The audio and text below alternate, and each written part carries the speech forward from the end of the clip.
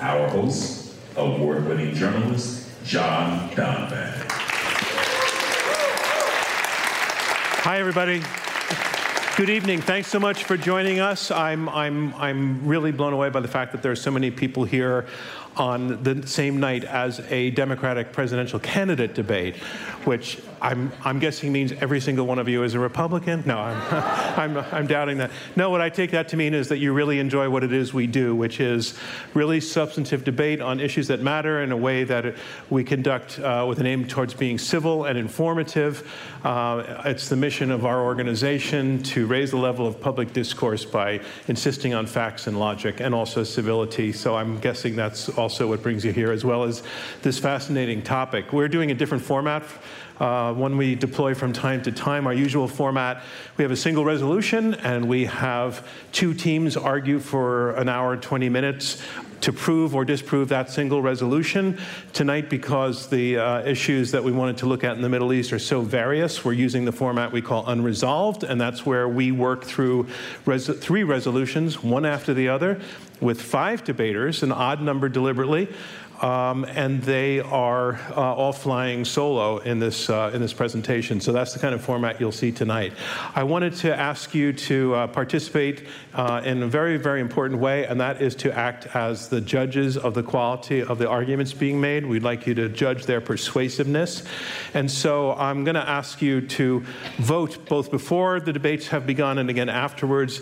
And we want to see which teams, which individuals rather, have swung your opinion to their side or to the other side. So it would help, actually, if we could get your preliminary vote registered now, and you do that with your mobile device. The information that you'll need will be is on the screen behind me. This is the URL, iq2us.org/vote. If you go there, you'll be prompted to vote for each of these resolutions, yes or no. Another change we make is we don't have an undecided category for this evening, so it's yes or no. The 3 resolutions: Trump is right on Saudi Arabia, the world is safer without the JCPOA, shorthand for the Iran nuclear deal, and Turkey is an asset to NATO. If you want to live tweet during the debate, we love that. We're also live streaming, so we're imagining folks out there watching this live stream, but also following your tweets as well. You can use our handle, which is @IQ2US. Our hashtag for the debate is IQ2US Live. One other thing, just in terms of kind of the culture and the atmosphere that we seek to engender. We are absolutely delighted and actually encourage your participation vocally in applauding points that you like. And the reason for that is that this debate lives on ultimately as a podcast and as a beyond the live stream, it lives on YouTube and other formats. But there are going to be a lot of people who only hear this debate a lot. And it's useful for them to know that the debaters were actually in front of human beings who they were trying to persuade. And so the more that we can hear from you, the more that hammers home that point. So if you hear a point you like, please feel free to applaud. Or if you hear a joke you like, feel free to laugh. We do discourage the reverse, though. We really don't want to hear any booing and hissing. So if you hear something that you like, a deafening silence can be the appropriate retort, or a sardonic chuckle, perhaps. But we want to keep it, on the whole, pretty positive. So that's my one request to all of you. Be heard tonight. Let these debaters know how they're doing if you hear arguments that you like. So that's it. We're going to get started now. And we start every debate by having a short conversation with our founder and chairman. And as I mentioned, the goal of this organization is to raise the level of public discourse, and that's what Bob Rosencrantz had in mind when he started Intelligence Squared 170-plus debates ago back in 2006. So I want to welcome to the stage, and I hope you will as well, with a round of loud applause, Bob Rosencrantz.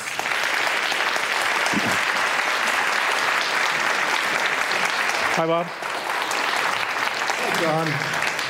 So, Bob, we usually chat about what what brings this debate to us at this time, and also, in a sense, what it is that you are looking and listening for. And I'm looking at this resolution about Iran and the nuclear deal, but are we really talking about weapons, for example, in that debate? Well, what I hope that the debate turns on is really the strategic challenges for the U.S. in this region. So Iran has been a very revolutionary power. It's tried to project its power through proxies like Hezbollah and Hamas, using Syria as a land bridge and so forth. And it's a quite revolutionary power that wants to remake the Middle East in a way that is quite hostile to U.S. interests and maybe existentially hostile to Israeli interests. So I think the thing that I'm going to be listening most for is really a strategic sense of what Iran is doing, how we might be countering it, how the Saudis might play into that more strategic game. So in a sense, what it is that having nuclear weapons would let them do if they had them, and what they can't do if they don't have them. Well, the relevance of nuclear weapons for me, and it's an area that I've thought a lot about. I was with the Rand Corporation back in the day when it was the center of study and analysis of nuclear war and the use of nuclear weapons. And I think the main takeaway for this session from that is that nuclear weapons are not so much about use in wartime or use of them, period. It's more of a political thing. It's a country that has nuclear weapons can get away with a lot and not be fearful of retaliation. And Iran gets away with a lot, and they could get away with a lot more, presumably, if they had nukes. On the other hand, nuclear weapons are not the be-all and end-all. In order for Iran to be a effective power adverse to our interest, money counts. Their political influence in the rest of the region count.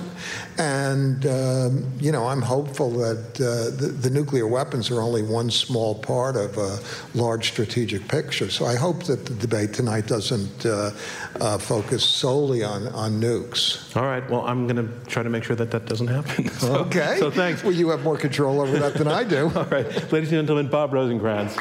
And Bob, if you could stay to welcome the debaters to the stage. Sure.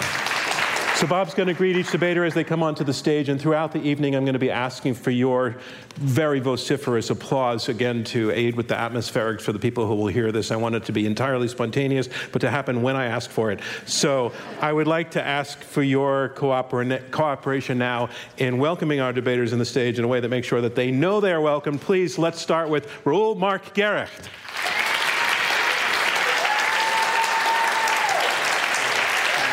Bernard Hakel.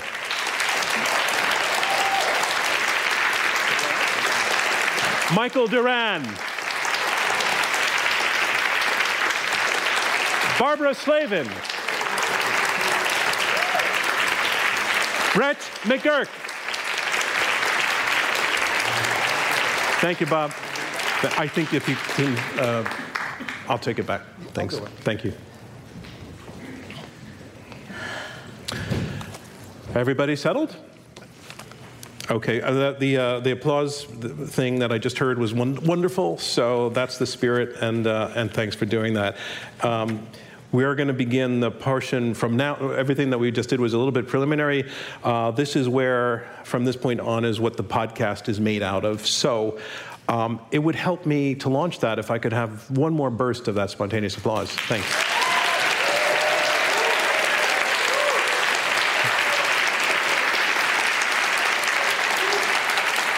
The Middle East So many moving parts, so many layers of uncertainty, so many stress lines that no pundit, no policymaker, no U.S. president has really ever been able to figure it all out, which is what makes strategic questions about this region, we think, so very debatable. So that's what we're going to do. We are going to debate them. I'm John Donvan. This is Intelligence Squared U.S. We are here with our live audience at the Symphony Space in New York City. Our theme for this outing, Unresolved, Shifting Power in the Middle East. And our use of this word unresolved is very deliberate.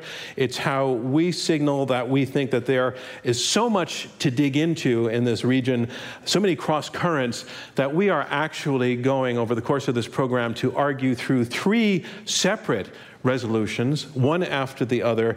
And we are going to have 5 debaters on the stage, deliberately an odd number, who will each be flying solo, taking a position of yes or no on each of these resolutions. So let's meet our debaters in just a moment. But before we do, I want to give a reminder to those of you who might have just arrived that we would like you to cast your pre-debate vote on these resolutions. Go to iq2us.org/vote, and you can do that using any mobile device. And you will be prompted to vote yes or no on the resolutions Trump is right on Saudi Arabia, the world is safer without the JCPOA, that's the shorthand for the Iran nuclear deal, and Turkey is an asset to NATO. Let's meet our debaters. First, ladies and gentlemen, once again, please welcome Raoul Marc Garrecht. Well, it's great to have you here. You are a senior fellow at the Foundation for Defense of Democracies. You're a former CIA case officer. You are an experienced Intelligence Squared debater as well. You have now 4 debates under your belt with us. Well, it's great to have you back with us again tonight. My pleasure.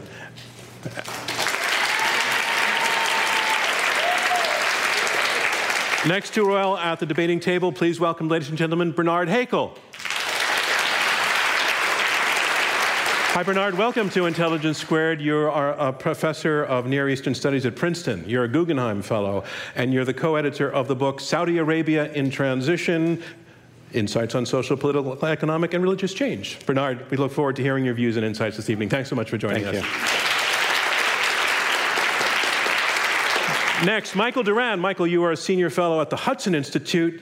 You served in the Bush administration as senior director on the National Security Council, among other positions. You're also an experienced Intelligence Squared U.S. debater. This is your 3rd time on our debate stage, and we can't wait to see what you have in store for us tonight. Michael, thanks for joining us. Thanks for having me. Next in the lineup, Barbara Slavin. Barbara, you're director of the Future of Iran Initiative and a non-resident senior fellow at the Atlantic Council. You're an author and a columnist, an expert on Iranian affairs.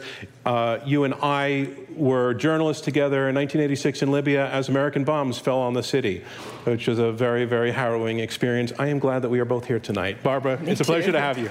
Good to be here. And next in line, Brett McGurk. Please welcome Brett McGurk. Brett, you're currently a distinguished lecturer at Stanford. Previously, you served senior positions in the Bush and the Obama and the Trump administrations, including as special presidential envoy for the Global Coalition to Defeat ISIS under Presidents Obama and Trump. Brett, it's great to have you on our stage for what we think is a timely debate. Thank you so much, Brett, and thanks to all of our debaters. So I just want to remind you again of how this is going to unfold. We're going to be working through 3 different resolutions, one at a time. For each of these resolutions, at the moment that I announce it and invite a debater to speak on it, that debater will declare yes or no to the statement. So we'll find out at that point what positions they're going to be taking. They will have each 90 seconds to make their case for why they're taking that position. And the first speaker in each round is going to be chosen at random, and after that the order will go clockwise if seen from a helicopter or a drone, if you can picture that. Okay. So I'm going to hold off on choosing the order and get started on the first round. So let's get to the debate. The first of our 3 resolutions deals with Saudi Arabia. Saudi Arabia has some tough critics here in the U.S., including among members of Congress from both parties, but a more forgiving perspective comes from President Trump himself, who appears more likely to excuse than to criticize some of the excesses of the kingdom, and who told his controversial prince, Mohammed bin Salman, according to the New York Times, "You're doing a terrific job." So given that, our first resolution is this: Trump is right on Saudi Arabia. Let's go to the debate and first choose our first debater. I have a set of cards with their names on them, and we want to have this be random, and I'd like to go to a member of the audience. By the way, is there a young man named Ben here tonight? Ben, did you show? Ben, come on down. Thank you. Just in time. If you don't mind picking one of these cards, you can be an assistant for me. And I need to... I'll explain. You just arrived, so you don't know what we're doing, but if you have a seat, you'll catch up real quickly. But this is choosing who our speaking order is. Thanks, Ben.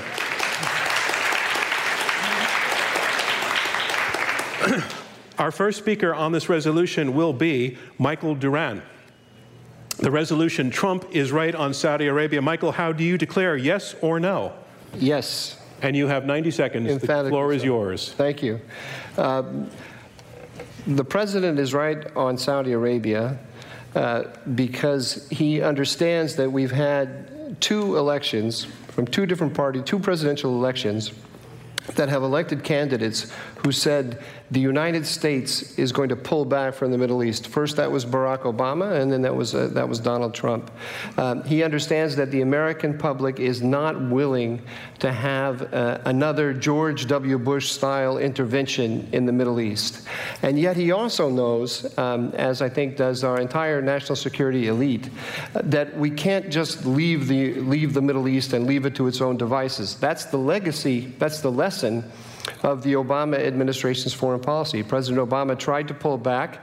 The last thing he wanted to do was to go back in Iraq and to get involved in Syria, but he had to, because we have to have order in the Middle East. And if the United States is going to make order in the Middle East, and it's not going to do it itself, then it has to have friends, and it has to work with allies. And the number of allies who can work to create a regional order is actually very small. The number of candidates who can project power beyond their borders. There are only three, and they are Israel, Saudi Arabia, and Turkey. That's it. There's no other choice. If we're not going to do it ourselves, we have to do it with friends. There's no other possibility. Thank you. Thank you, Michael Duran. We move on to our next debater on the same question. Trump is right on Saudi Arabia. Barbara Slavin, how do you declare, yes or no? No.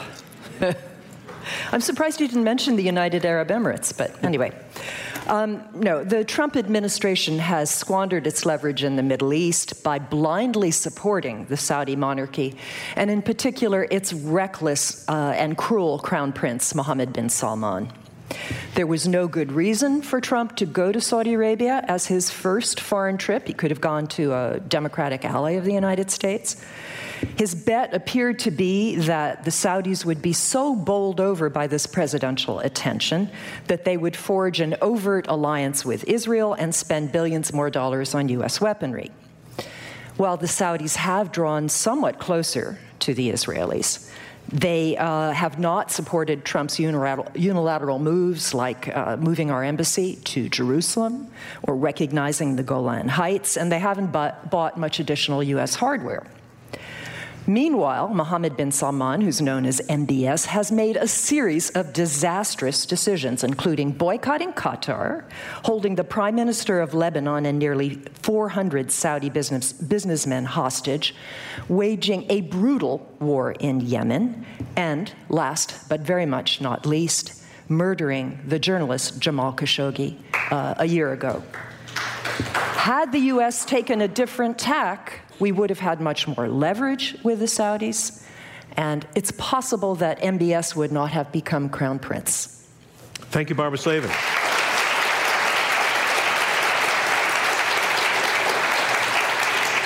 Brett McGurk, you're next in line on the resolution Trump is right on Saudi Arabia. Are you yes or no? I'm a no, John. Take Trump out of the question. We're here on the Upper West Side. I can imagine what most of the audience thinks. But take Trump out of the question. What do we want from Saudi Arabia? We want a moderate Saudi Arabia. We want a successful Saudi Arabia. We want a Saudi Arabia that is working for stability in the region. Trump has given Saudi Arabia unconditional love. And there should be no unconditional love in the Middle East. We had no ambassador for 2 years. We had no engagement from the Secretary of State because Trump went around the Secretary of State. And look at the results. Saudi Arabia today is weaker, more isolated in the region and in Washington, and facing increasing problems. On Trump's watch, and I agree with Michael, we need a united front in the region. On Trump's watch, the GCC, the Gulf Cooperation Council, 6 countries in the Gulf, has split because the Saudis have led a boycott of Qatar. That has weakened our ability to deal with problems in the region and Iran. Saudi Arabia on Trump's watch has escalated the war in Yemen, and we've basically abandoned diplomacy in Yemen to try to de-escalate that humanitarian catastrophe. On Trump's watch, bipartisan majorities in Congress, which are rare these days, have rebuked Saudi Arabia. Saudi Arabia is now becoming a partisan issue in Washington, which is not good for us and not good for Saudi Arabia. Defense spending in Saudi Arabia, they spend 11% of their GDP on defense. They spend more than Russia on defense, and yet they are in desperate need of domestic reforms because they have an economic crisis, and we are not working with them at all on these critical questions. So I speak as a friend of Saudi Arabia, and the record, I think, speaks for itself. Trump has not been good for Saudi Arabia. Thank you, Brett McGirt. Rule Mark Eric, Trump is right on Saudi Arabia, yes or no? No. I mean, I have to say this is an odd occasion. I'm in agreement with Barbara Slavin, sort of. The foundation for defensive democracy. I tell you. I mean, I'm going to define this fairly narrowly. I think President Trump has some flexibility in his definition, so I'm going to utilize the same flexibility. If you look at Saudi Arabia, is it really an ally of the United States in the sense that can it allow the United States to diminish its footprint in the region, and can it help build an alliance against the Islamic Republic of Iran, which is the most convulsive and lethal force in the region? And I think the answer there has to be no. I mean, the Saudis are incapable of using ground troops in any meaningful sense. In Syria, the Iranians, the Russians, and the Assad regime have slaughtered hundreds of thousands of Sunnis, and the Saudis were able to do nothing. Saudi Air Force has some power, but let's be honest, if the Americans aren't there lending a hand, they can't really do anything. You don't trust them. I think that has come clear in the Yemen war. There's a good reason for the Saudis to be fighting in Yemen. However, I would disagree in the way that they have done it. I don't think it's been terribly productive. And again, it's largely because the MBS in particular goes his own way, and he's not reliable. And I would say, I mean, just take, for example, the murder of Khashoggi. I think it's fair to say that was a botched effort. Well, I'm sorry, your time is up, but you can continue your thoughts. I would just say the Iranians do a vastly better job. I mean, the Saudis cannot actually kill someone competent. Okay. Don't trust. Okay. It's an odd way to put it. Trump is right on Saudi Arabia. Bernard Hakel, are you yes or no? I'm a yes. I'm with Michael on this one.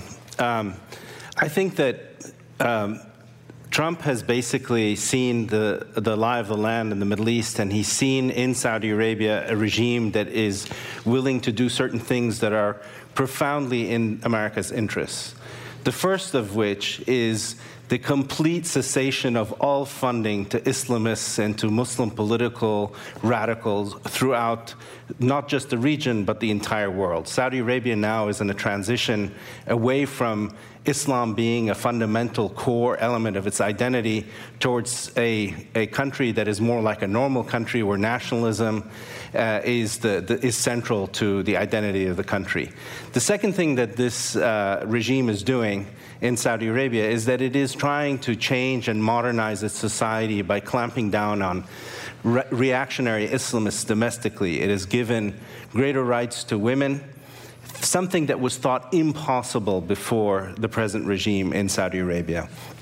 Women are now in the public arena. They're in the workforce. They're driving, and this seems to me to be a momentum that cannot be stopped. So, on a number of issues, Trump has been right to support this regime. Now, this regime has also made terrible blunders in Saudi Arabia. The killing of Jamal is only one. The war in Yemen is the other. But you can't, pick and choose your allies, and we are stuck with Saudi Arabia, and we want it to move in the right direction. Thank you, Bernard Hakel. And that concludes the opening round.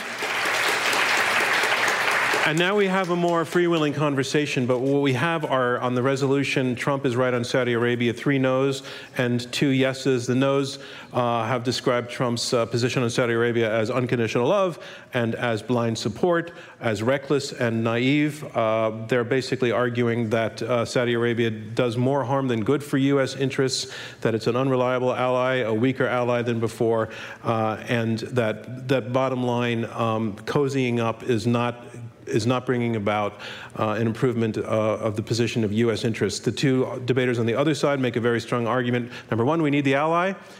Saudi Arabia has been an ally. Saudi Arabia will do things that we want Saudi Arabia to do. Some of them might not be very pleasant, but we want them to do it. And that Saudi Arabia is changing, is trying to change and becoming less perhaps offensive culturally and politically than it has been in the past. So we have a lot to dig in there. I want to start with you, Barbara Slavin. The position that your argument, some of your now at this point opponents are taking, that at bottom Saudi Arabia does deliver. That if we need an ally out there to do stuff, give us places to base our planes, for example, spend money in areas we want it spent, for example, that Saudi Arabia does it and that nobody else is going to do it, and that's the key of the argument for why it's a good thing to keep Saudi Arabia in our corner. Yeah, well, look, I'm not arguing that we should cut relations with Saudi Arabia. I just think we need more balance in our relations with various countries in the region. And I think that embracing this blind anti-Iran position was a particular mistake, and I know we're going to get to that. But there are other places. I mean, we have the United Arab Emirates, we have Qatar, we have our biggest air base in Qatar, so we don't really need Saudi Arabia for that. I support the idea that the Saudis are trying to reform. But, you know, they've got most of the advocates of reform in prison, including a number of women who, you know, wanted the right to drive. And so they have the right to drive, but instead these women are in jail. I just think MBS is... Why does that matter to U.S. interests? Because I think MBS has shown that he has terrible judgment, that he's reckless and cruel. And he is not somebody that we should put a lot of faith in. I think we have to be very, very careful and not put all our eggs in his basket. Michael Doran, to respond? Look, there are realities of power in the world, and there's realities of power in the Middle East. We are not going to remake this region into an image, into our own image. We're not going to coerce these people through military force, and we're not going to entice them to be like us. We have interests. We have to focus on those interests, and we have to think about who are the most influential actors that can help us. The problem we have in the region now is the rise of Iran. Iran is spreading its influence all over the region through proxies. It's delivering to them precision weapons. They're threatening all of our allies, and especially Israel. And Saudi Arabia sees the region exactly as Israel does. And it's using its resources and its influence, which is considerable, in oil markets, in Europe, in Washington even, to project a picture of the region and our interests and their interest that is identical to Israel's interest. I'm sorry, but, you know, the war in Yemen has been a gift to Iran. Every stupid thing MBS does is a gift to Iran. He is not a reliable ally for the United States. Look, I've worked with MBS, and he actually is someone who you can reason with. If you simply give him unconditional support, as Trump has done, again, no ambassador in Riyadh. I worked for 2 years in the Trump administration. There's no ambassador there for 2 years. We had no very senior level engagement because everything was going around the entire national security team who actually knows something about the region. But I keep hearing Trump sees this, he sees this. Trump doesn't see anything. There's no strategy behind this. Trump is being described, he's being described as a close friend of Saudi Arabia. This is a man who has said repeatedly that King Salman, the custodian of the 2 holiest mosques of Islam, a very important figure, would be gone in 2 weeks without our military support. That's what Trump says to him. He embarrasses them. He diminishes them. He brings MBS in the Oval Office with posters of ships and boats. As a senior Middle East leader said to me, it looks like you've been bought. He is not benefiting Saudi Arabia. And I speak again as a friend of Saudi Arabia. I agree with the moderate reforms. That has to happen. We're not helping. We're making it worse. Bernard Hagel. I mean, I think that there are a couple of assumptions that have been made here. One is that somehow if Trump wouldn't support the regime, then someone else could have come into power. MBS could have been replaced by the United States. I think that's hogwash. We cannot interfere in the internal workings of another country like Saudi Arabia. It's a very opaque place, and the royal family has total dominance and control over the society. And MBS is in charge. Now, if we want to start meddling there in a way like I suspect Barbara would like us to do, we could have a civil war in that country. A civil war in a country that produces over 10 million barrels of oil a day. A country that when we tell it, you need to produce more because there's been a cutoff or shutoff of oil either in Libya or Venezuela or wherever, they will do it. They are an ally of the United States. They're not perfect, far from it. They have lots of warts, and we should put pressure on them to fix those warts. But to pressurize them to behave in exactly the way that we want them to behave is not going to work. But the question is whether Trump... I want to bring in Trump is having a good policy. Folks, we haven't heard from Raul yet. I want to give him a chance to get into the conversation, then I'll come to you as well. But so just bouncing off of what Bernard was saying, that we shouldn't meddle, can't meddle. Are you actually arguing in your no position for wanting to change and shape what Saudi Arabia is? Not really. I mean, I think the primary thing you always have to be concerned with Middle Eastern societies, particularly a traditional one like Saudi Arabia going into transition, is its fragility. So I think the primary American objective with Saudi Arabia is do less. I think we should want them to do less outside of Saudi Arabia, and we should probably want them to do less inside of Saudi Arabia. I'm not a terribly big fan of the argument that says we want authoritarian leaders to coerce their societies into progress. I think modern Middle Eastern history tells you just the opposite, that these progressive leaders, the ones that are usually embraced by the West, end up uprooting traditional society and actually bringing on that which we wanted them to actually stop. It makes the situation worse.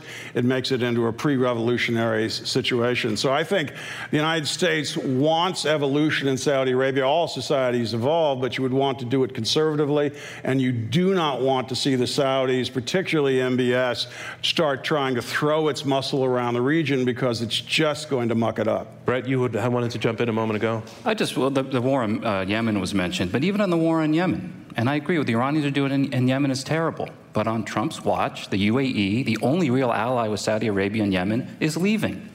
So the whole record here, I think, speaks for itself. It just has not been beneficial to Saudi Arabia or to our interests. Just one point on the Crown Prince. Sure.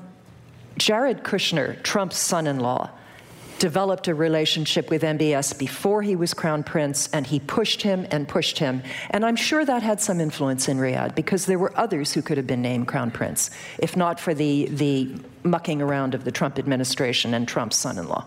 So I don't agree with that. I agree with you that we should. I want to give Michael I want to make 2 points. One is this. Since the murder of Jamal Khashoggi, everyone in America knows his name. We've got in China. They don't pronounce it. We've got in China 1 million people in concentration camps. There hasn't been as much attention on that as there's been on Jamal Khashoggi. That's true. Why?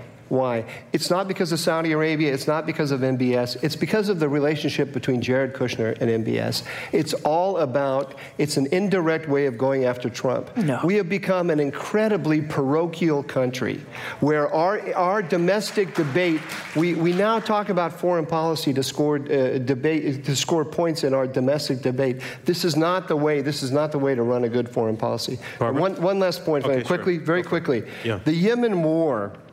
We had a great deal with Saudi Arabia for many, many years, 75 years. They bought our arms and they didn't use them.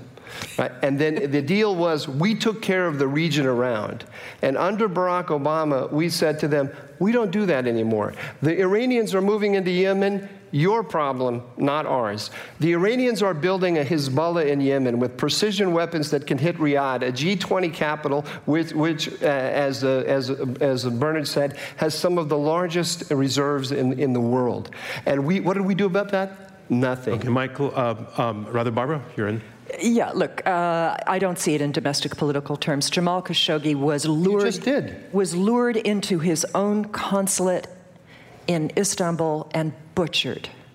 I'm sorry. I think that's, whatever the Chinese may do, they have their own human rights abuses, but this was appalling. He was someone who lived in the United States, who was a peaceful advocate of change in his own society, and there has been no accountability for that action. The Iranians and Hezbollah, the Iranians and Hezbollah and other Iranian proxies have uprooted 10 million people in Syria. They have killed 500,000 people in Syria. Every one of them has a name. Yeah, well, I would put that on the outside. I want to ask Brett McGurk a question, and then I would like Bernard to respond to the answer that Brett gives. But Brett, you talked about unconditional love is problematic. I don't mean this to be sarcastic, but what level of love should we be showing for Saudi Arabia? To what end? Could you draw pictures?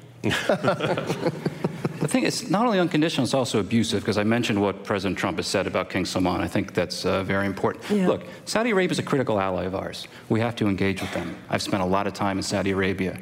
But what happened in the first years of the Trump administration was just a total green light, and you saw all sorts of reckless behavior, which has damaged our interests. Our allies in the region now are divided. The UAE, a critical ally of ours, is leaving Yemen.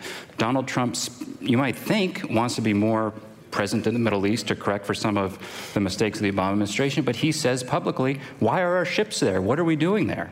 There is no confidence in the region that Donald Trump wants to be engaged in the region. So it has to be a level of engagement with a very close partner of the United States who shares interests with ours, but also has a lot of differences with ours. But when you're not engaged, when you don't have an ambassador, when your Secretary of State is cut out of the loop, you end up seeing reckless behavior. It creates a classic moral hazard. So the solution is what? The solution is to have, we finally have a strong ambassador in Saudi Arabia. You're engaged. In order to be telling him, the Saudis, what to do? Yes, you have to be regularly engaged and say this. If you do this, that would be very bad. Bernard? And then I totally agree. I think that the relationship with the United States and Saudi Arabia, this highly personalized form of the relationship, is not helpful to either side. We have to build institutional links like we used to once have between the intelligence services and so on, but also to explain to Saudi Arabia that if you're going to be an ally, that established certain limits. So are you on the other? Are you now arguing the other side? No. I'm not arguing on the other side. Okay. I think that you have to give Saudi Arabia support for all the good things that it's doing, and then you have to tell them discreetly that certain things that they're doing are wrong, and they shouldn't do that. Well. The primary problem is that President Trump is continuing the policy of President Obama, and that is the disengagement of the United States from the Middle East, the retreat of the United States from the Middle East. When the United States retreats from the Middle East, guess what? Other people are going to go in the vacuum, in this case, MBS, and MBS simply can't handle it. Saudi Arabia as a society can't handle it. So you want more of America, less of Saudi Arabia. We have 1 minute left. We have two speakers I'd like to have a last word, Michael and Barbara. Michael, can you take it first? And really try to keep it to 30 seconds. I'll stop you at 30. We have to start from the assumption that we're not going to do more. This is the point. We're not going to do more, and we have to work with the powers that exist, the powers that are comfortable with the American with the American order. There is a country in the region, Iran, that is trying to overturn the American order, and it's supported by Russia. We have to look at the region in a very clear-eyed fashion and work with those people that want to keep the American order and keep stability, fight terrorism, and keep the problems of the Middle East in the Middle East and not elsewhere. Barbara Slavin. Yeah, the Iranians are an opportunistic power, and they are profiting from the numerous mistakes made by the United States and its allies in the region. Mike, you served in the Bush administration. The invasion of Iraq was the main reason why Iran has more influence in the region. Brett not me. I don't think it's fair to bring Syria into this. What's happened in Syria is terrible. But let me just say that MBS, it's not just Khashoggi. 64 of the Saudis detained in the Ritz-Carlton Hotel, their whereabouts are unknown. 30 others have been forcibly disappeared.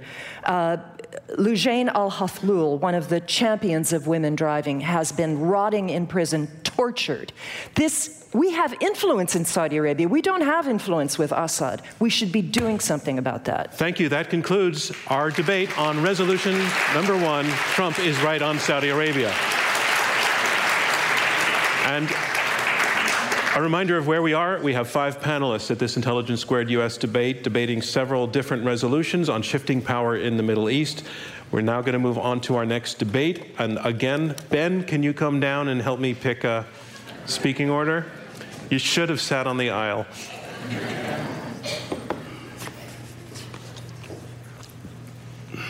Thanks.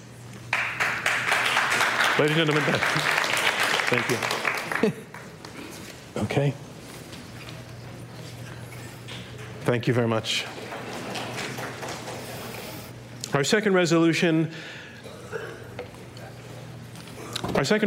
is going to be looking at Iran, and particularly the aftermath of the Iran nuclear deal being first agreed to and then called off. The Iran nuclear deal, officially called the JCPOA, the Joint Comprehensive Plan of Action, was meant to slow down Iran's development of nuclear weapons. It was negotiated and agreed to by the Obama administration. It was called off by the Trump administration. Now Iran is beginning to cross some of the boundaries that deal set in place. The upshot of all of this, that's what we're going to be going after with this next resolution. The world is safer without the JCPOA, without the Iran deal. Our first speaker on this resolution will be Raul Marc Garrecht. Raul Marc Garrecht, on the resolution, the world is safer without the JCPOA. Are you yes or no? Can you say it out loud for the folks at home? Yes. Okay. Sorry.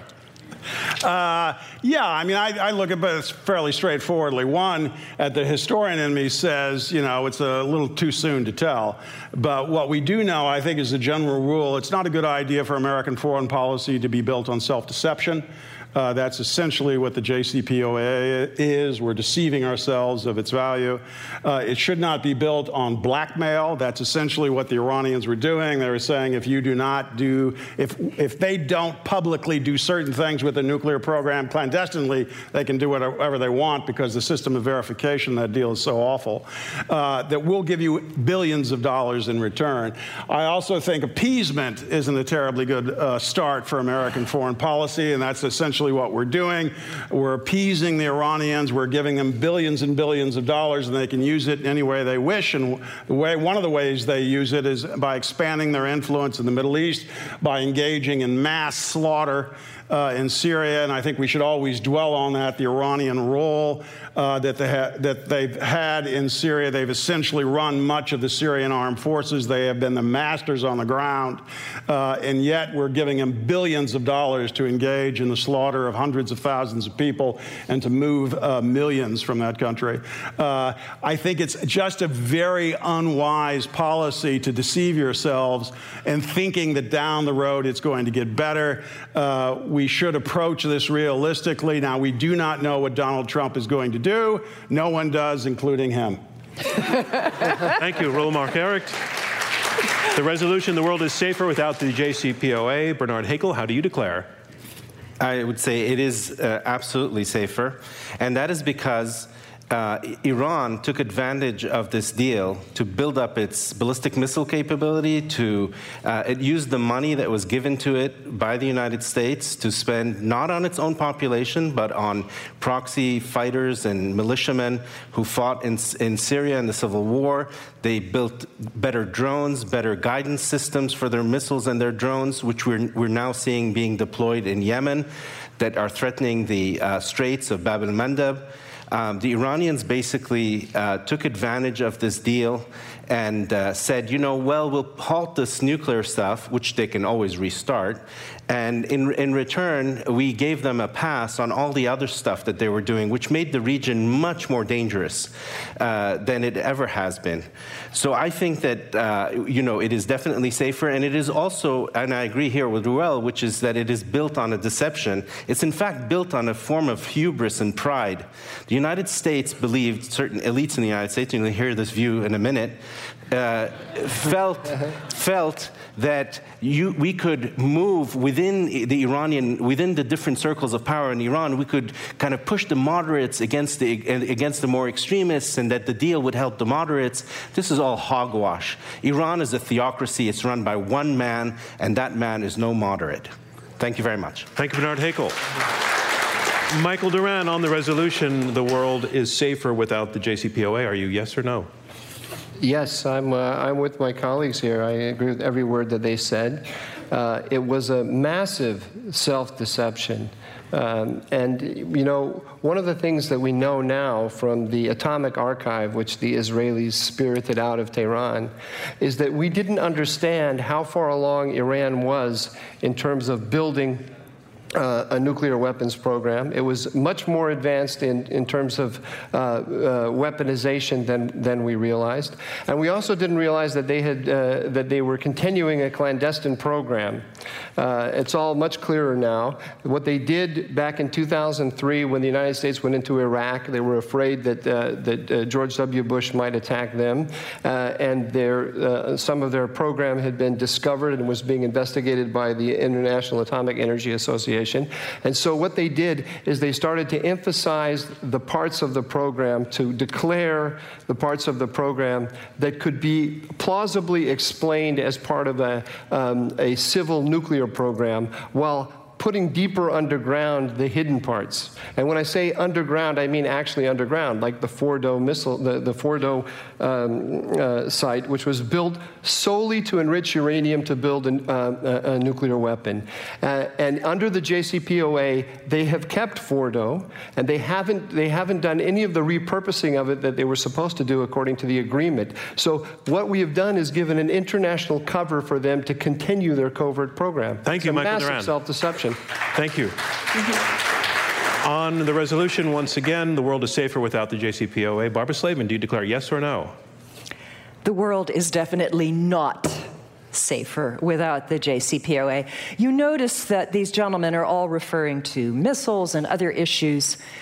The deal was supposed to prevent Iran from developing a nuclear weapon for at least 15 years by preventing Iran from having sufficient material to make a nuclear weapon for 15 years. It provided for the most intrusive inspection system ever negotiated, and Iran was in full compliance with this agreement when President Trump withdrew. Since he did that, the Middle East has become a much more dangerous place than it was before. The Iranians were patient for a year. They did nothing. They took no steps. But after a year, and after the Trump administration imposed a total embargo on the sale of Iranian oil, all of a sudden there were sabotage incidents in the Persian Gulf, and the Iranians have begun to exceed some of the limits set in the JCPOA. We are profoundly not safer. In terms of their regional influence, this is something that goes back a long time, has to do with other mistakes made by the United States, and the fact that our own diplomacy is so poor should not be a reason for railing against the Iranians for having influence in the region. We were safer with the deal. We could have built on it. Now we have nothing. Thank you, Barbara Slavin. Brett McGurk, on the resolution, the world is safer without the JCPOA. Are you yes or no? I'm also a no. I just think, look at the facts. On June 21st, just a couple months ago, President Trump tweeted that he was cocked and loaded to bomb 3 strikes in Iran, but then 10 minutes before the strike, he said he stopped it because he learned at the last minute he might kill 150 Iranians. So just think about that. We are on the verge of a new military conflict, which even if you think that strike was justified, and I could actually argue that case, it would have been launched with no thought to the consequences, no planning for the consequences. Iran would have reacted. How would we reacted? And up the escalatory ladder, it would have gone. And how did we get to that point? Trump pulled out of this deal without any consideration of what would happen or what would come next. And the question on the resolution is not whether the JCPOA is a good or bad deal. The question is whether the world is safer. I will stipulate Iran is a terrible, terrible country under the leader of Ayatollah Khamenei. Iran has killed colleagues of mine. Iran is an enemy of the United States of America. But is the world safer without the deal? The answer is no. Since Trump left the deal with no plan, Iranian behavior in the region has gotten worse, even according to the Secretary of State Mike Pompeo. It's gotten more aggressive, targeting oil tankers in the Straits of Hormuz. It's actually increased support in many ways to its proxy militias. It has dramatically strengthened its ties with Russia and China, our 2 great power competitors. And if we get into an ill-conceived war with Iran, we will lose the century to China. There's a lot more to say on this topic, but given the time, the answer is no. Thank you, Brett McGurk. So on the resolution, the world is safer without the JCPOA, we have 3 yeses and we have 2 noes. I want to take the point that both Barbara Slavin and Brett McGurk, who are the 2 noes on this, to Raoul Marc Garrick, who are basically saying Iran's behavior since the U.S. pulled out of the deal has gotten worse. The world is not safer. The world is less safe, demonstrably, at the hands of Iran's activities. I'm not sure how you can argue that. I mean, I think it's fair to say that Iran's behavior before they pulled out of the JCPOA was abominable, was atrocious, it was hideous. It was during Obama's administration that the Iranians went wild in Syria, and President Obama did nothing. Part of the reason why he did nothing, I think, because he was gunning for this nuclear deal and he was gunning for the illusion of having some diplomatic breakthrough with the Islamic Republic. And I just have to get back to this. We don't know what the Iranians are doing clandestinely. The JCPOA is like Swiss cheese.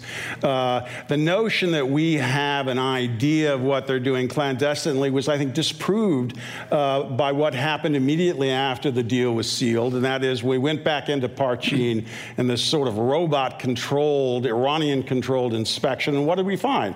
We found 2 more particles of uranium. What did the IAEA do? Nothing. It did nothing because no one wanted to do anything. The Israelis gave the IAEA information about a warehouse in Tehran, which came out of the documents that were seized. What did they find there? Uranium again. What from an old program. So your point is that they were cheating on the deal? They could be cheating. We don't know. We didn't interview any of their scientists. We didn't get the paperwork. We didn't follow any of the standard protocols that the IAEA uses. Let me bring Barbara in. Uranium, particles like that can, as we know, they have an enormous half-life. How do you know that this didn't Let's go find out. Previous work, which was stopped in 2003. I agree with you, Barbara. Let's go find out. Let's go back in there and inspect. Well, how are we supposed to do that if this deal is collapsing? And what's the IAEA going to do if we have no agreement? The Europeans can call for that anytime they want. I'm sorry, we've undermined the deal. We've undermined our ability to find out what's going on. I want to point out that you actually argued this treaty in a previous debate with us. And I won. That night you won. Decisively. No, let's not get ahead of our skis here. Okay, go ahead. I think what Ruel is saying is that the IAEA is not going in and inspecting because the JCPOA powers have sent a very clear message to it that they don't want them to go in and inspect sites, because they know that if they go to a military site and demand inspection, as they have the right to under the JCPOA, the Iranians will say, get stuffed. And that will end the JCPOA. So there's this dance going on, this self-delusion, where the IAEA is not asking questions that it knows it's going to get a bad answer to. Brett McGurk, I mean, there's a little bit of a note here that Iran is dangerous anyway, with or without nuclear weapons. That it has, and this came out. It has money, it has influence, it has bedfellows in dangerous and risky places. How does that factor come into this whole conversation about the world is safer or not without the deal? Look, they have a nuclear program. We gave them this Particles for Peace program that Eisenhower started. We actually started their nuclear program. They then made a clandestine program through AQ-Khan and the Russians and the Chinese, but they have a nuclear program. This is the real world. I'm not ideological about this. I'm very practical. How do you deal with the nuclear program? There are 2 ways. Diplomacy through a deal is not going to be perfect. We want to buy as much time as you can, or a military strike. And all assessments of a military strike, as reported in the New York Times and not disclosing anything, you're going to set the program back by 1 or 2 years. And then what? So, I mean, the question is, do you favor a military strike to set back the program 1 or 2 years, or do you favor very imperfect diplomacy to buy time? You hear a lot about the fact that since sanctions came back on Iran, they have a lot less money. Here's the truth. They spend very little money on these proxy groups. Right. Even according to State Department figures that came out last year, they spend about $2 billion a year max on their proxy groups. You are not going to sanction your way to better Iranian behavior. I agree with my colleagues to the right of this stage. I don't like the Iranians. They are an enemy of the United States of America. We have to work with our allies around the world to build alliances to make sure that we contain their behavior and push back. But we are at risk by this unilateral policy, as I mentioned, of losing the century here in the region to China and Russia. I was in Beijing not long ago. The Chinese have a very sophisticated Middle East policy. They are investing in 4 countries with comprehensive strategic partnerships. Iran, Saudi Arabia, Egypt, and UAE. And the Saudis are embracing this posture. We are increasingly isolated by the way Trump has gotten out of this deal, and I do not believe it's working in our interest. Bernard, do you want to respond to that? Well, I mean, I would say that coming out of this deal has basically just lifted the veil on this regime and on the people who have been trying to pretend that this is a regime that can moderate, that can change, that can become different. And the way in which Iran has often been described is that there's this... But do you think the deal was premised on that notion that Iran yes, would go through that? absolutely. That's not... Absolutely. The deal was premised on the notion that there were these two factions within the regime, and that ultimately some form of normalization would happen, would come out and result from this deal, because people within Iran would say, look, you know, such benefits have come out of this. We need to become closer and better, have a better relationship with the West. And that's just never going to happen. This is a regime that every Friday in its principal mosque, every Friday for 40 years has cried out, death to America. Every day. Imagine if your opponents are arguing that at least deny that regime 15 years worth of nuclear development as opposed to responding after the fact for a 2-year delay, that 15 years is better than 2 years. Well, first of all, I don't think that delay actually, as my two colleagues have argued, was actually possible. Second, it gave them a pass on all this other stuff that they were doing. Mm-hmm. And, you know, if you had stopped everything, the ballistic missiles, the proxy stuff, then fine. I would say this is a good deal, but it's not that. All right, let me go to one of the two no's. So I would just... Barbara or Brett? Barbara can argue the intricacies of a nuclear deal. That's really not my area. I'll just say they're starting the nuclear program again. I don't think Donald Trump realizes the corner into which his national security team has put him in. The decision will be, do we do a military strike or not? And Trump has already shown he doesn't want to do that. So we have a maximum pressure policy without the backbone of a president that's ready to see it through. So even if I took this, and I agree with a lot of what my colleagues to the right of the stage say, this strategy just really makes no sense. But the question really is, they have a nuclear program. This is reality, folks. And in terms of the entire internet, the intelligence community, all the agencies of the intelligence community, in their report, they say, and they've said it consistently now, and the State Department just confirmed it a few months ago, Iran is not now going through the mechanisms through which to produce a nuclear weapon. They have not done that since 2003. But Brett, your opponent's argument has been that the Americans and perhaps also the inspectors are guilty of or have committed self-deception. They're kidding themselves. Yeah. And that was two of your opponents made that. So I just got to say, so look, take that on. Look, it's a dangerous world out there, as President Trump has said, but sometimes you have to trust the unanimous judgment of the intelligence community, and I recognize the intelligence community can be wrong. They can be wrong. Absolutely kidding. The agency has an incredible track record on nuclear issues, let alone so many other issues, of getting things wrong. Yeah. So, I mean, the 2007 NIE said clearly they had stopped developing their nuclear weapons program. The Israeli archives that were snitched out of Tehran clearly show that's false. It is an untenable position now. Barbara Slavin. Bibi Netanyahu is running for re-election.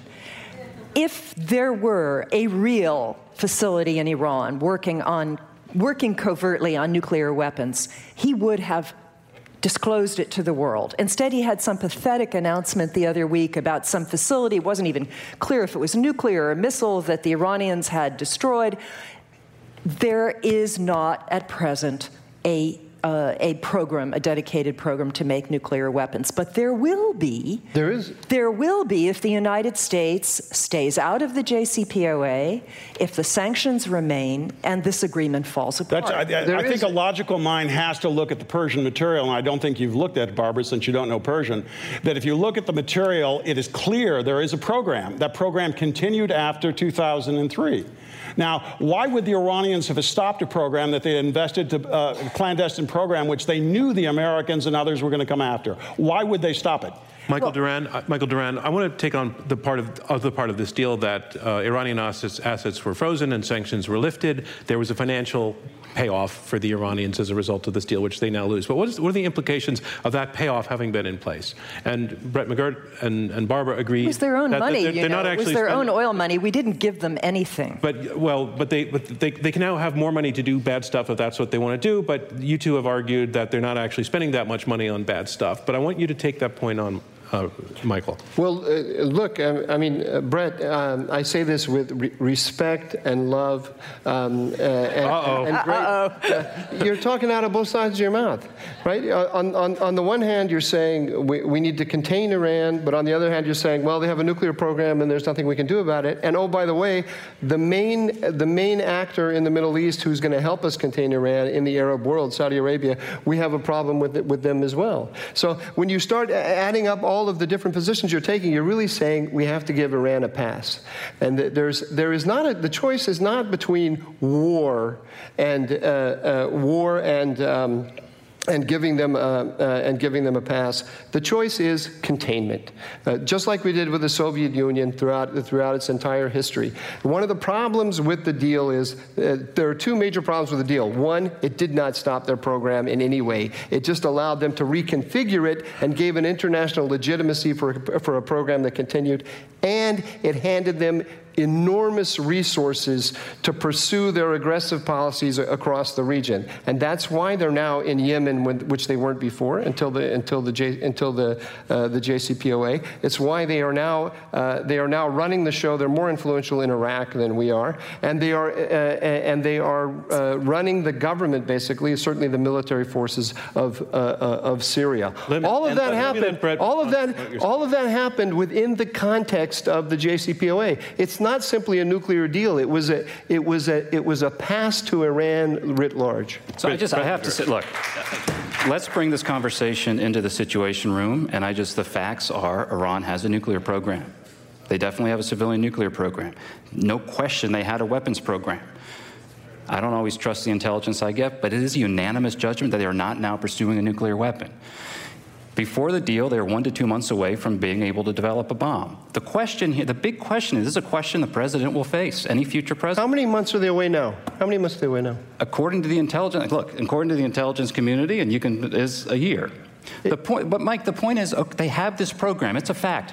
Do we bomb it? We bought 10 months. Do we bomb it? We bought 10 months. That's a lot of time. And opened all the doors of the region to them and bought 10 months. When your stupid Bush administration invaded Iraq, we opened the region to them. I mean, you have to look at all the factors. This is not the fault of the JCPOA. This is the fault of foolish and stupid U.S. intervention in the region. Support for autocratic regimes like Saudi Arabia.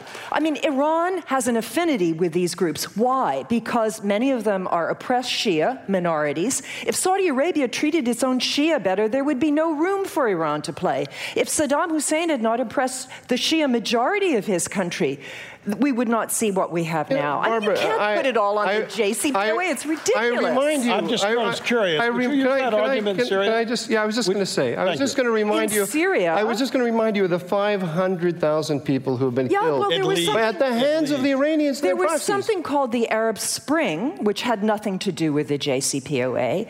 And Assad is a brutal bastard, and there is no doubt that he has had support from Iran, and there's no doubt that he's Iran runs the military forces on the ground in Syria. There's no Syrian army. It's Iran, and Iran with a nuclear weapon is going to make. And that concludes our debate on this second resolution. The world is safer without the JCPOA. We were going a little cable news there. Sorry about that. For the sake of the production, we're gonna in the actual podcast, a little break comes at this point, and then the first words out of my mouth are going to be "Welcome back." Ow! She hit me. It would help me to launch that if you could just clap for a minute, and then I'll do the welcome back thing. And welcome back to our debate tonight. We have 5 panelists debating a series of resolutions under the theme Unresolved, Shifting Power in the Middle East. A reminder of where we are. We are 2/3 of the way through our list of resolutions. Our 5 panelists are debating the state and the future of geopolitics in the Middle East. Now we move on to our third topic.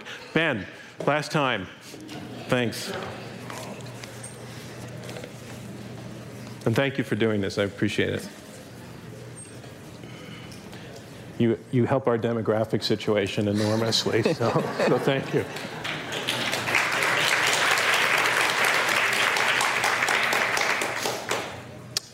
Our third topic zooms in on a nation that is locked into the middle of everything, and that is Turkey. Turkey, which sits between Asia and Europe. Turkey, which sits between Russia and the Arab world. But more recently, a Turkey which is actually shifting somewhat between democracy and autocracy. Turkey has been a member of the NATO alliance for most of the time most of us have been alive. Given recent trends, however, there are questions being raised about that last fact, which we are framing as a resolution this way. Turkey is an asset to NATO. On that resolution, our first speaker will be Bernard Hakel. Bernard Hakel, on that resolution, Turkey is an asset to NATO. Are you yes or no? I'm a yes. Absolutely. I mean, Turkey is a hugely important country. It's one of the most important countries in the Middle East, as was mentioned earlier, the others being Israel and Saudi Arabia. Turkey has an absolutely massive population, a very strong military, has been a stalwart ally of the West for many, many decades, and it is tragic to see it move away, as it has done, from the Western alliance. And you have to keep in mind that this is also a period when the Russians are coming back into the Middle East, and there are relations between the Turks and the Russians which are detrimental to Western interests, purchasing of the S-400 missiles, and all kinds of other deals. Could you take a minute, 20 seconds? I'll give you the added 20 seconds just to explain what that missile purchase is. So that's a very high-end Russian missile system that's ground to air. It can shoot down virtually any plane that flies in the air. And the significance is that it's Russian. And it's Russian, and it's also not interoperable with the equipment that already exists in Turkey, which is all Western. And so this is a very bad development. I think that Turkey, one of the reasons that Turkey has moved in the direction that it has away from the West has to do with the politics of the Middle East, in particular the question of the Kurds and the cozying up between the Americans and the Kurds in the war against ISIS, and Brett here would know all about that. And I think it's crucial to look to Turkey and to tell them that, you know, this question of the Kurds does not mean in any way a diminution in the alliance or the support that the West, and specifically the United States, has to give to Turkey. So Turkey is fundamental. It has to remain in NATO, and I hope to God that we keep it there. Thank you, Bernard Hakel. Michael Duran, the resolution goes to you. Turkey is an asset to NATO, yes or no? Yes, emphatically yes. I agree with everything that my colleague Bernard said. And I want to tell you that there's a story that hasn't been told in the United States, which is about the way that we abandoned our ally, Turkey. I mean, I think people are very familiar with all of the story about how Erdogan has turned away from the West. But one of the problems with Erdogan is, and I would say actually Turkey in general, this is a nation that does not have a public relations gene, because they have a very good story to tell in the United States, and they haven't told it.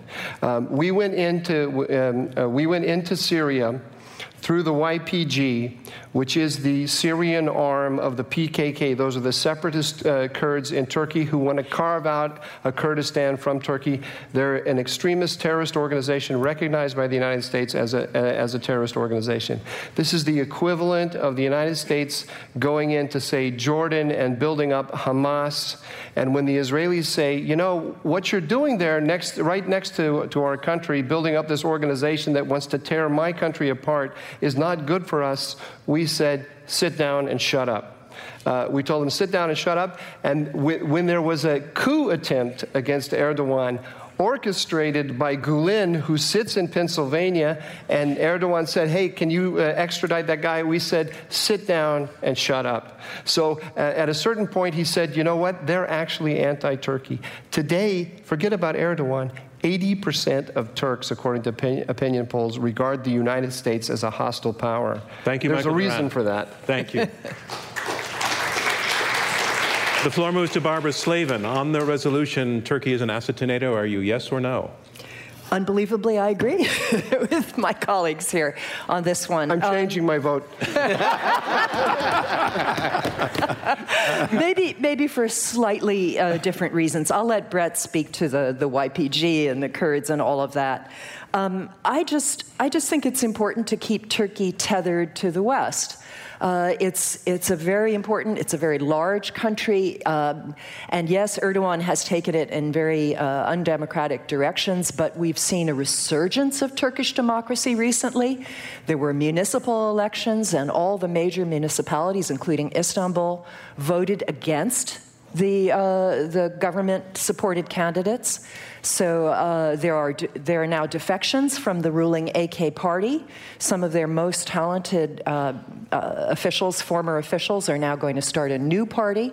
So I think the last thing we want to do is to move away from Turkey now when Erdogan finally is beginning to look a little bit weaker. The other thing is the neighborhood Turkey is in. I mean, if we push them out of NATO, that just pushes them even more into the laps of the Russians and the Iranians, which is certainly not in our interest.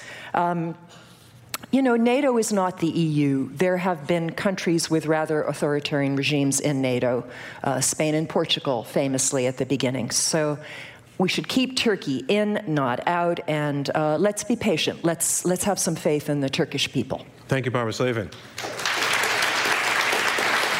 Brett McGurk, Turkey is an asset to NATO, yes or no? I'm going to say no. Thank you. Interesting. I am not saying we should kick Turkey out of NATO, but the question in the present tense, are they an asset to NATO? And what is NATO? It's a vital transatlantic alliance aimed to protect the security and prosperity of its members. And on that standard, Turkey right now is not an asset to NATO. I'm going to look at the Trump administration's national security strategy. What do we care about? Great power competition, China and Russia, international terrorism, and Iran. On all three measures right now, Turkey is not an asset. On international terrorism, I ran the ISIS campaign. 40,000 foreign fighters, jihadis from 110 countries around the world, all came into Syria to fight in that war, and they all came through Turkey. Yep. The caliphate was on the border of Turkey. We worked with Turkey. I was in Turkey more than any other country to have them seal their border, and they would not do it. They said they couldn't do it. But the minute the Kurds took parts of the border, it's totally sealed with a wall. So let's just be honest about the record. It is not the fact that we went with the YPG and told Turkey to sit in a corner. That's just not factual. On Iran, Turkey was the biggest sanctions buster backdoor of any country around the world to Iran. Almost $100 billion in a sanctions busting scheme went through Turkey by their own state-owned bank, the general manager of whom was prosecuted here in the Southern District of New York. And Erdogan accused that judge and our judicial system of being run by the cleric in Gulen in Pennsylvania, which is ridiculous. On Russia, Turkey is buying, the only NATO member, buying sophisticated military hardware from Russia. That is a serious problem. NATO is an alliance formed McGurk, against I'm sorry, Russia. your time is up. So the answer, I think you're going to have no. a lot of chance to talk in the next section. Turkey is an asset to NATO. Rulmark Eric, are you yes or no? I think I detected a few Greeks in the audience.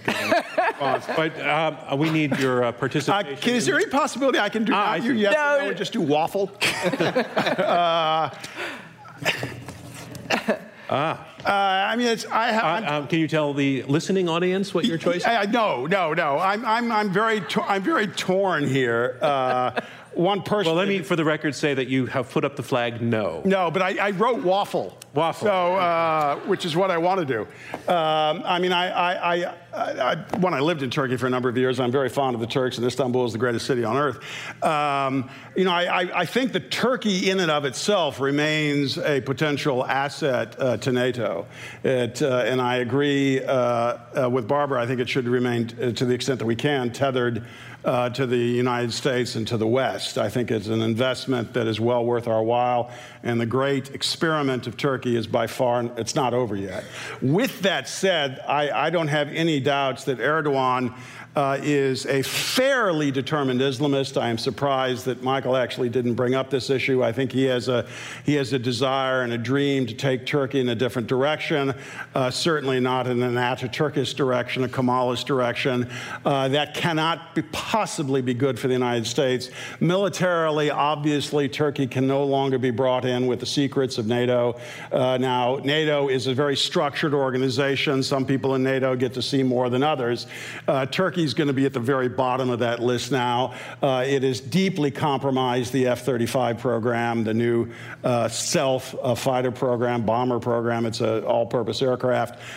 You cannot possibly allow that thing to be deployed in Turkey now. I don't know what they've done with some of the intelligence agreements that we have with Turkey. Yeah, I have to stop you because your time is up. I'm stopped now. Okay, thank you very much. Thank you. That concludes the opening round of our third resolution. And on the resolution, Turkey is an asset to NATO, we have 3 yeses. We have a very, very firm no, and we have a waffle disguised as a no. I think, being the firm no, Brett, you're going to have a lot of time talking back to your opponents. But what I think I heard was a sort of constant theme, which unites you all, actually, is that Turkey has the potential to be a fantastic NATO partner, and sometimes it is, and sometimes it's not, and it would be better if it were, depending on conditions. What I also heard was a little bit of whose fault is it that this thing is up in the air right now? And Mike Duran, I think you were saying that Turkey's been treated badly, and that the notion being that could be corrected, therefore. So, Brett, could you take that thought on, that I think Michael's argument that the reason Turkey, in your view, is not an asset right now has a lot to do with our treatment of Turkey, and that could be corrected? So first, I'm fairly confident if you look at any public opinion poll in Turkey almost any year, Americans are very unpopular. Before we ever heard of this group, the YPG in Northeast Syria, which I can talk to, but I don't want that to dominate the whole debate, but before we ever heard of the YPG, and we decided to go to war against ISIS because ISIS was committing genocide and it was controlling 8 million people across Iraq and Syria. You all know about ISIS. We went to Turkey and said, hey, let's fight this together. We want to fly to Incirlik Air Base to target ISIS. We need you to do some things on the border, et cetera, et cetera. And frankly, I have to be honest, they did nothing. They would not let us fly out of Incirlik Air Base. They would not let us do anything.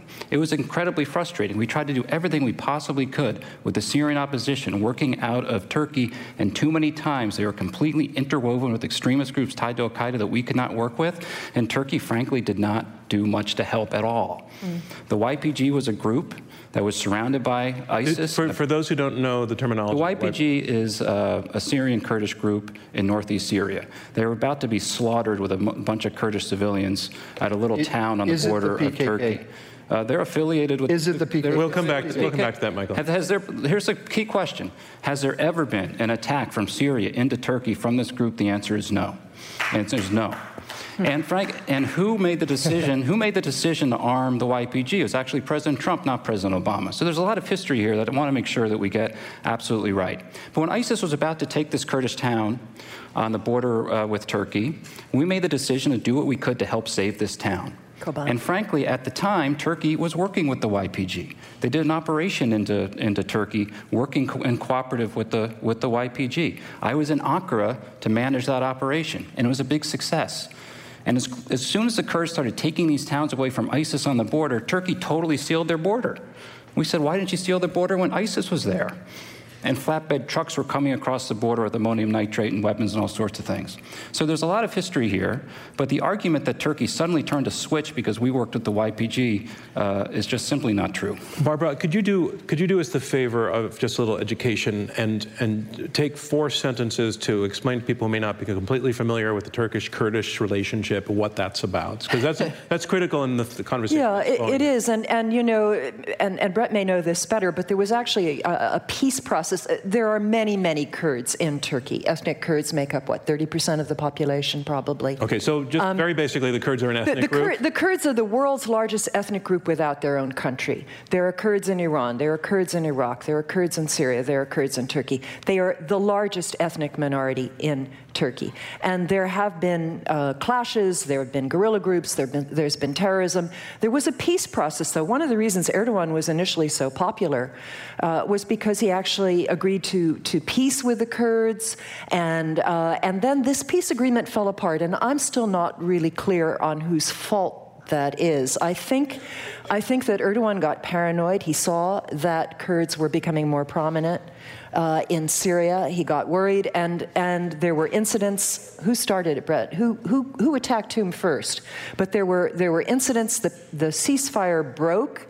And then Erdogan got very upset about U.S. working with the Kurdish groups against ISIS. I don't want to go too deeply into the background, but I also want to add the fact, and Brett has alluded to it, that the Kurds have been our allies against ISIS. They've been very Some of them have, and it's been very critical. But Bernard Hakel, I want to take to you Brett's point that at critical moments, the Turks have not acted like allies. They haven't done the things allies do as requested, and that's a pretty serious charge and a pretty good definition of a bad ally. So can you take that response on? Well, look, I mean, Turkey is an independent country, and for instance, the first instance where they didn't do what the United States wanted them to do was to join in 2003 in the war against Iraq.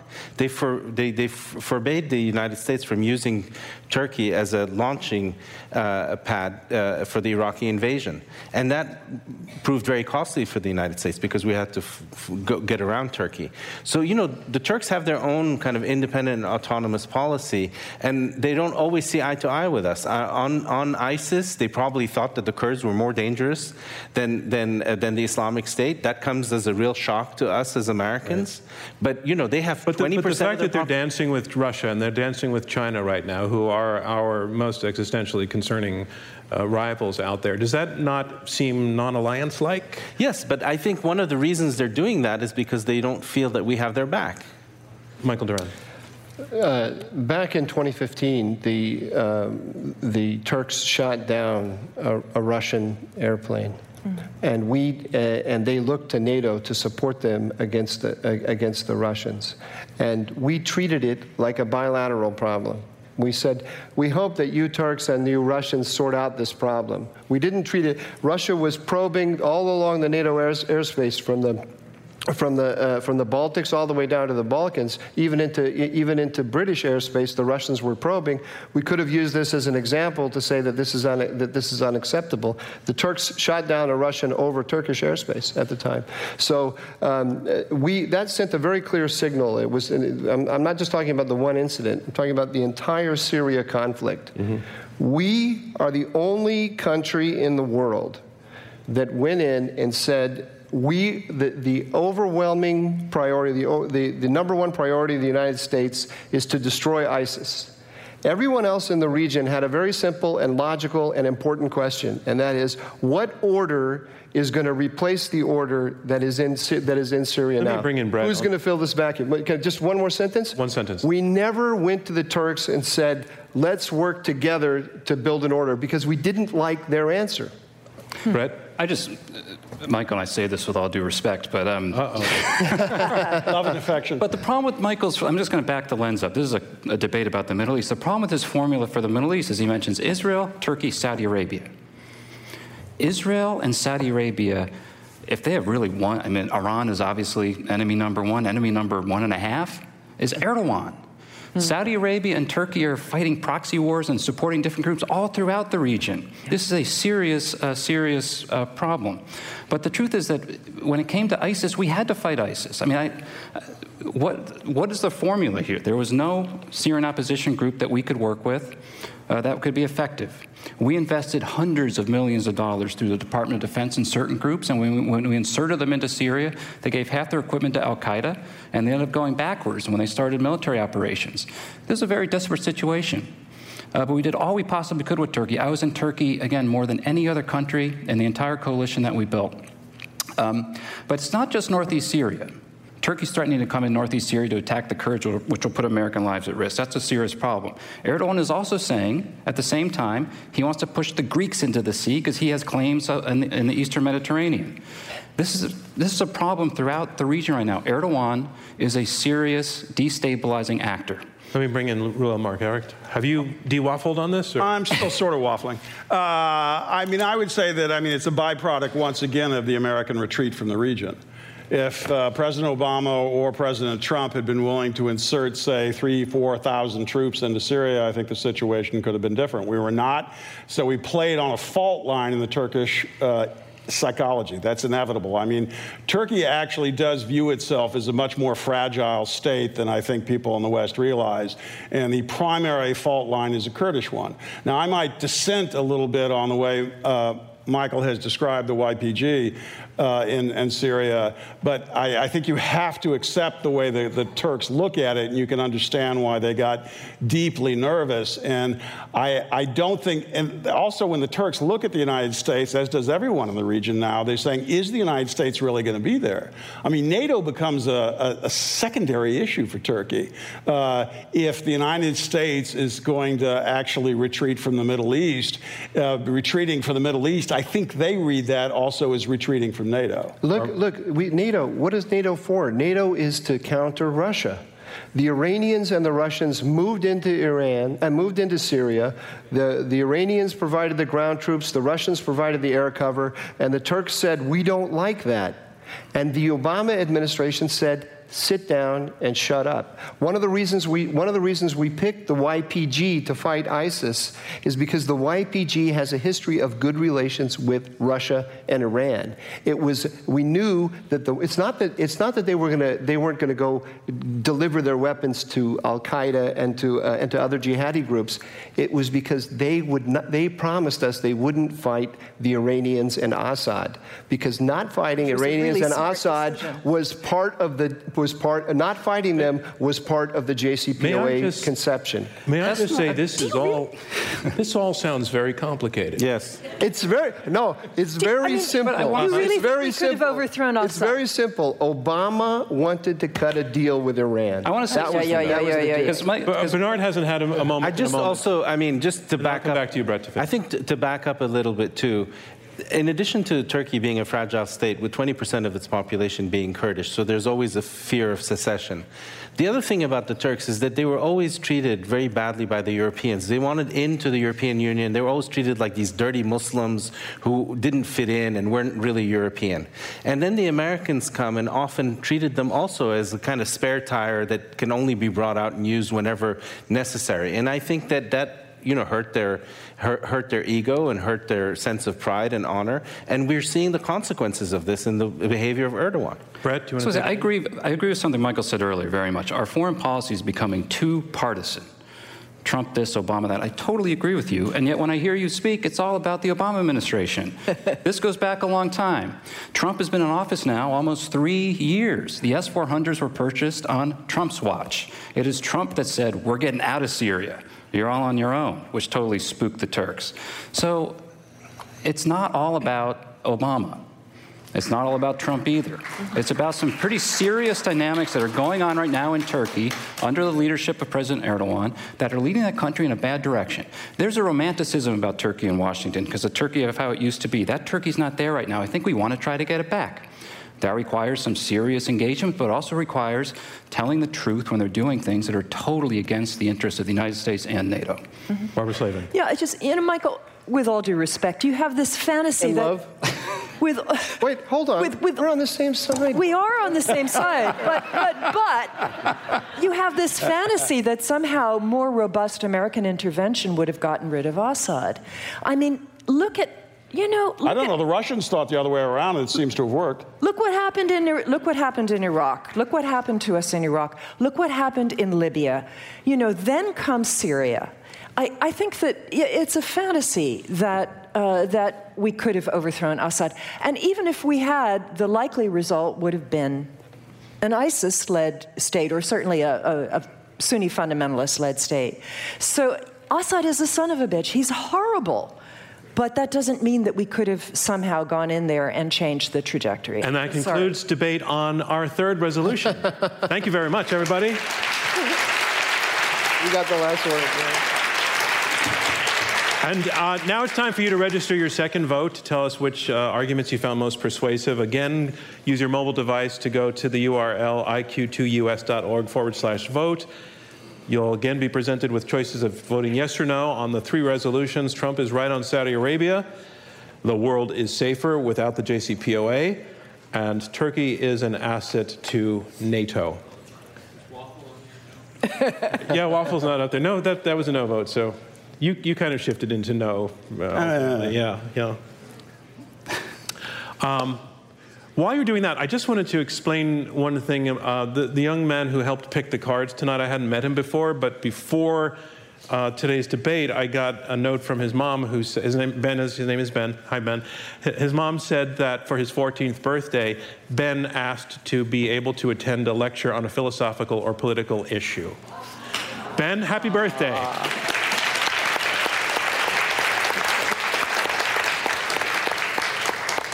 And I also want to say this about what we all just saw. As I said at the beginning, our goal is to, it sounds a little too precious, but to raise the level of public discourse. The thing is, we mean it. We do mean it. And we work at it, we aim at it. Our team is very, very careful and choosy and picky about the people we put on our stages and the issues that we debate.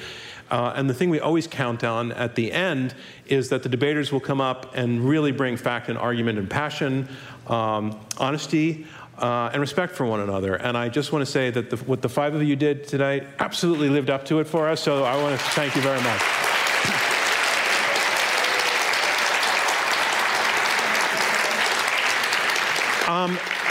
And in that spirit, I don't want to take too much time doing this, but I'm quite curious that sometimes we ask in the Unresolved format, was there anything that you heard from somebody on a position that opposed yours that you actually thought, I got to think about that again? Something that you found persuasive from the other side? Barbara, you're nodding yes already?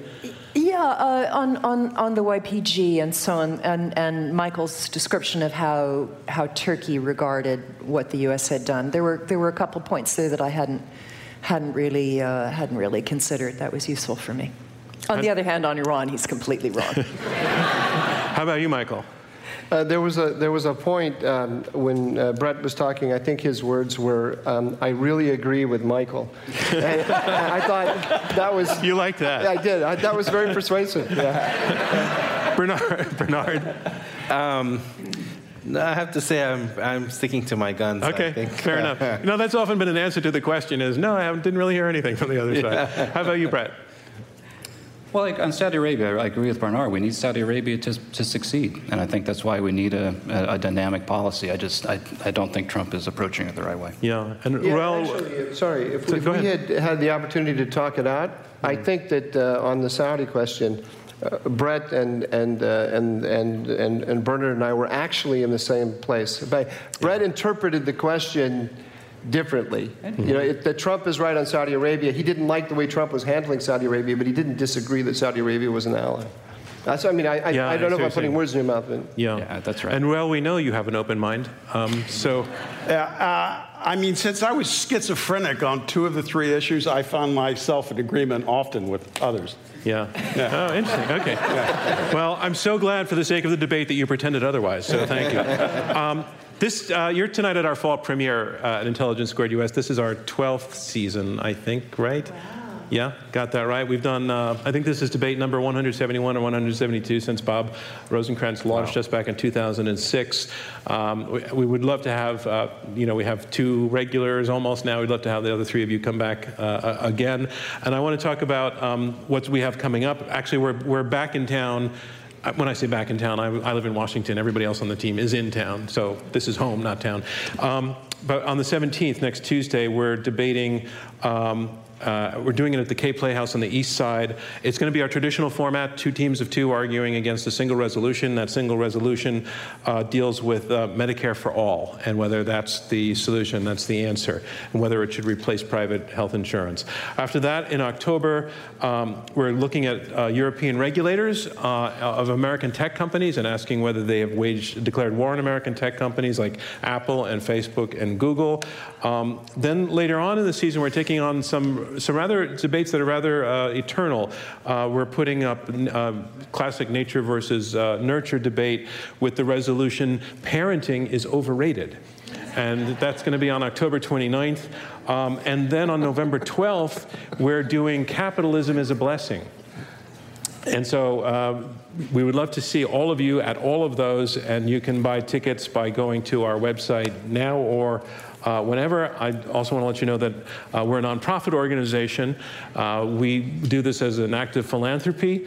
And I've already explained what our mission is, but we pursue that mission by putting these debates out there in the world for free as a live stream that's happening right now and as a podcast that lives on. And also this turns into a radio broadcast that appears on a large number of public radio stations across the country. So this is a philanthropic gift to the world, but we could definitely use any support from any of you at any level. You can become a friend of our program. I know there's certain members of the audience here who are friends of the program. Giving at that level gives you tickets to our debates and to events like some dinners that we have after the debates and receptions. You can meet members of our debating community. You can chat with me. That's a really big deal. That's a really big perk. And the only person who's ever thought that was my mom. So there's also information on our website about how to make contributions, and we would really like to do that. So I want to know, are we ready to, do we have the numbers ready to come up? I'm not seeing them, but no, they'll just come up on the screen. Yes, so I can announce that we now have the final results. Usually I get it on my high-tech, now failing device here. On the first resolution, Trump is right on Saudi Arabia.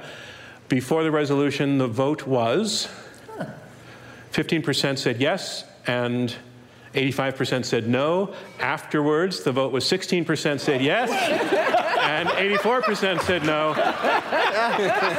So what I want to ask is, those of you who voted yes, could you just stand up for a moment so we can see you all? Okay.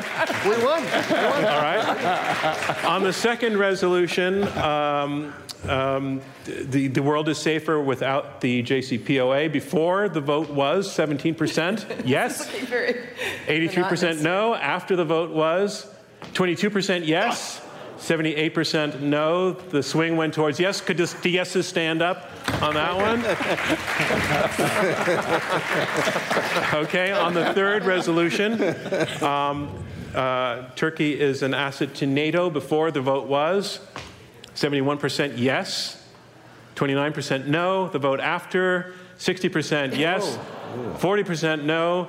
The noes won on that one. Could the noes please stand up? Hey, you're a waffler. He doesn't. All right.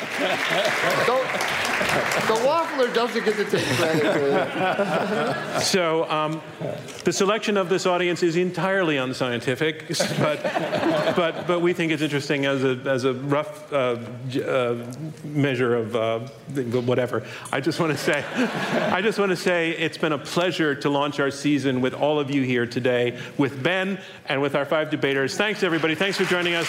We'll see you next time. I'm John Donvan.